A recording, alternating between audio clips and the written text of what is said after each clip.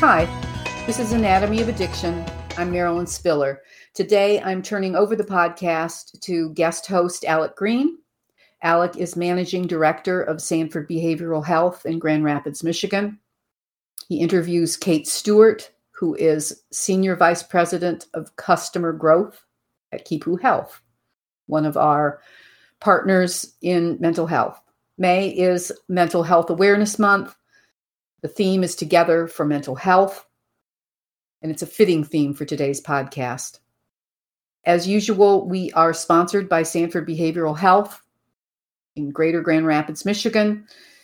If you need help with an addiction, an eating disorder, or a mental health condition, please give us a call, 844-776-9651, or you can reach us at sanfordbehavioralhealth.com.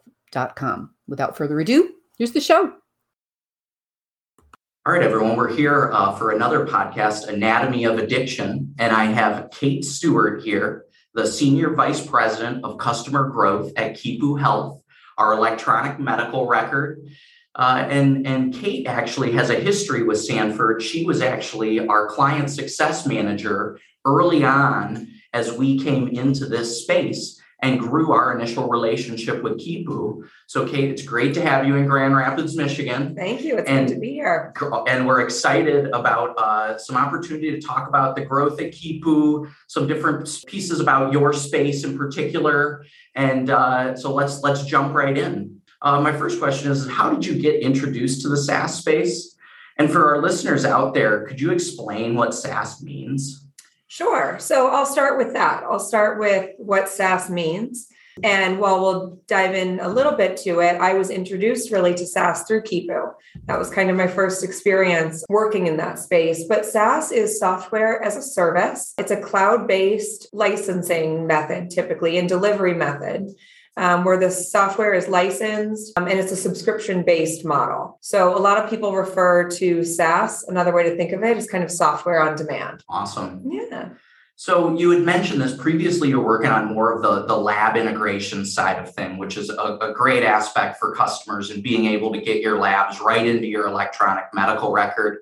But can you tell us about your new role as Senior Vice President of Customer Growth? Sure. My role now was born after the TCV acquisition. So Kipu has been around for about 10 years. And about 1 year ago, we were acquired by a growth private equity company by the name of TCV. And they have done a tremendous amount to bring in great leaders into the organization, also backing with some opportunity, some financial opportunity to really invest in the technology and then also in ways to best support our customers. The customer growth team was typically handled by our customer success managers, who are still a large part of it, and we work very close with. But also there was a lot of communication with our sales folks who focus a lot on our new logos and bringing those to Kipu as those facilities software of choice. The customer growth team was designed to work, as I said, closely with customer success, but to really intimately get to know our customers, our existing customer base, and where they're going. And where they're going, we need to know so that we can best support them from a technology standpoint, from a contracting standpoint.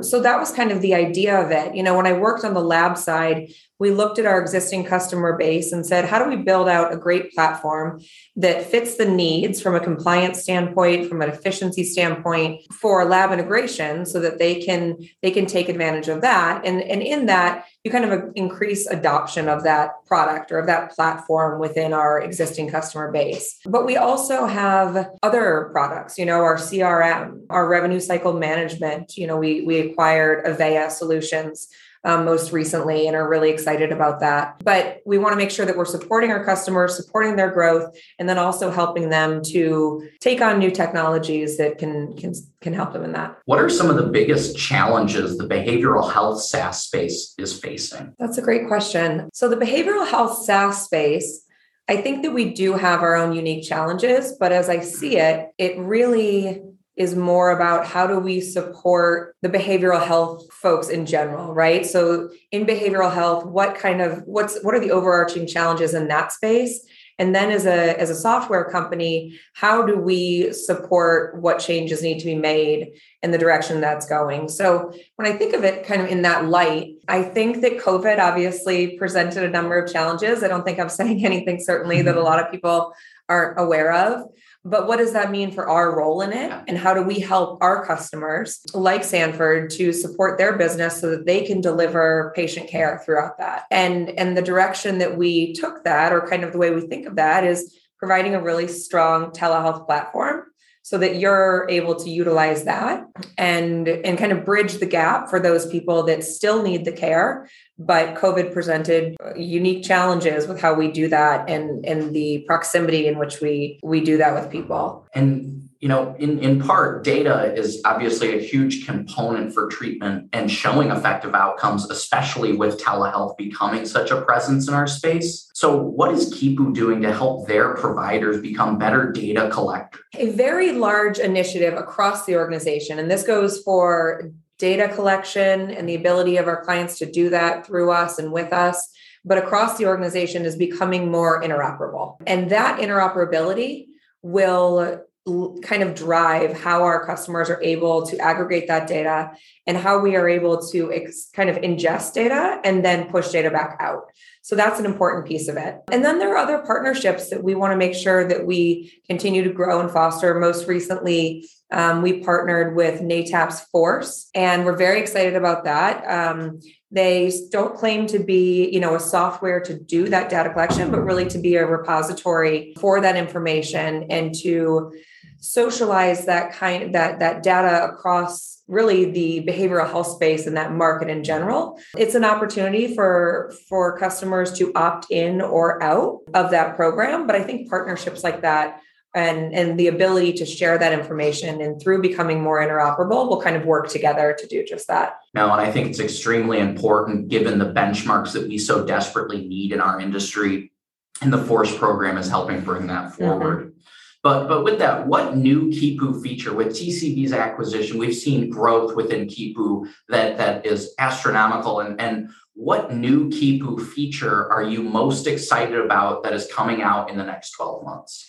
Well, do I just have to pick one? Just one. All right, fine. And then I'm going to say two, just because I'm excited about both, but I won't elaborate on them. So really, probably at the forefront of everyone's mind is the new scheduler. We can also refer to it as a calendar, but it really has such a robust scheduling component where you're able to schedule by provider, by location, a number of ways there. So I think that scheduler is also going to allow us to serve more accurately and efficiently that outpatient market, which historically has not been Kipu's primary customer, but we want to make sure that we can support them and understand that market better. And so I think that's kind of exciting to be able to do that with something like the scheduler.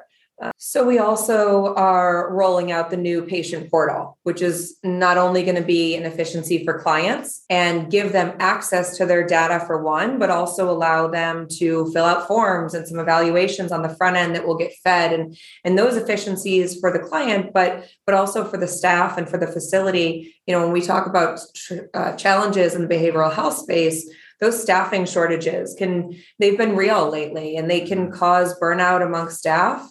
So any way that we can support them, I think is important. So if you look at the patient portal, it was initially kind of across a number of different healthcare industry verticals, was a way to give patients access to their information. Now can really alleviate a lot of some of that workload that the people that are staffing these facilities are taking on during these shortages. Yeah, I know that's something that we've really felt at Sanford, and allowing us to help that staff to decrease that burnout mm-hmm. is a huge win for us at Sanford in the way that we can work within the Kipu system. So you acquired Avaya in September of 2021. Mm-hmm. Are there any exciting new updates you can share about integration with the Kipu EMR?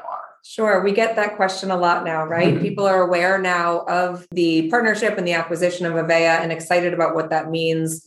And the most recent and exciting update is that is currently live in the beta phase. So we have a number of customers that are using the live integration right now. We will continue to roll it out amongst others, and then for general distribution, in the coming month. But we are doing both the ADT and the DFT push right now, which is the patient demographics.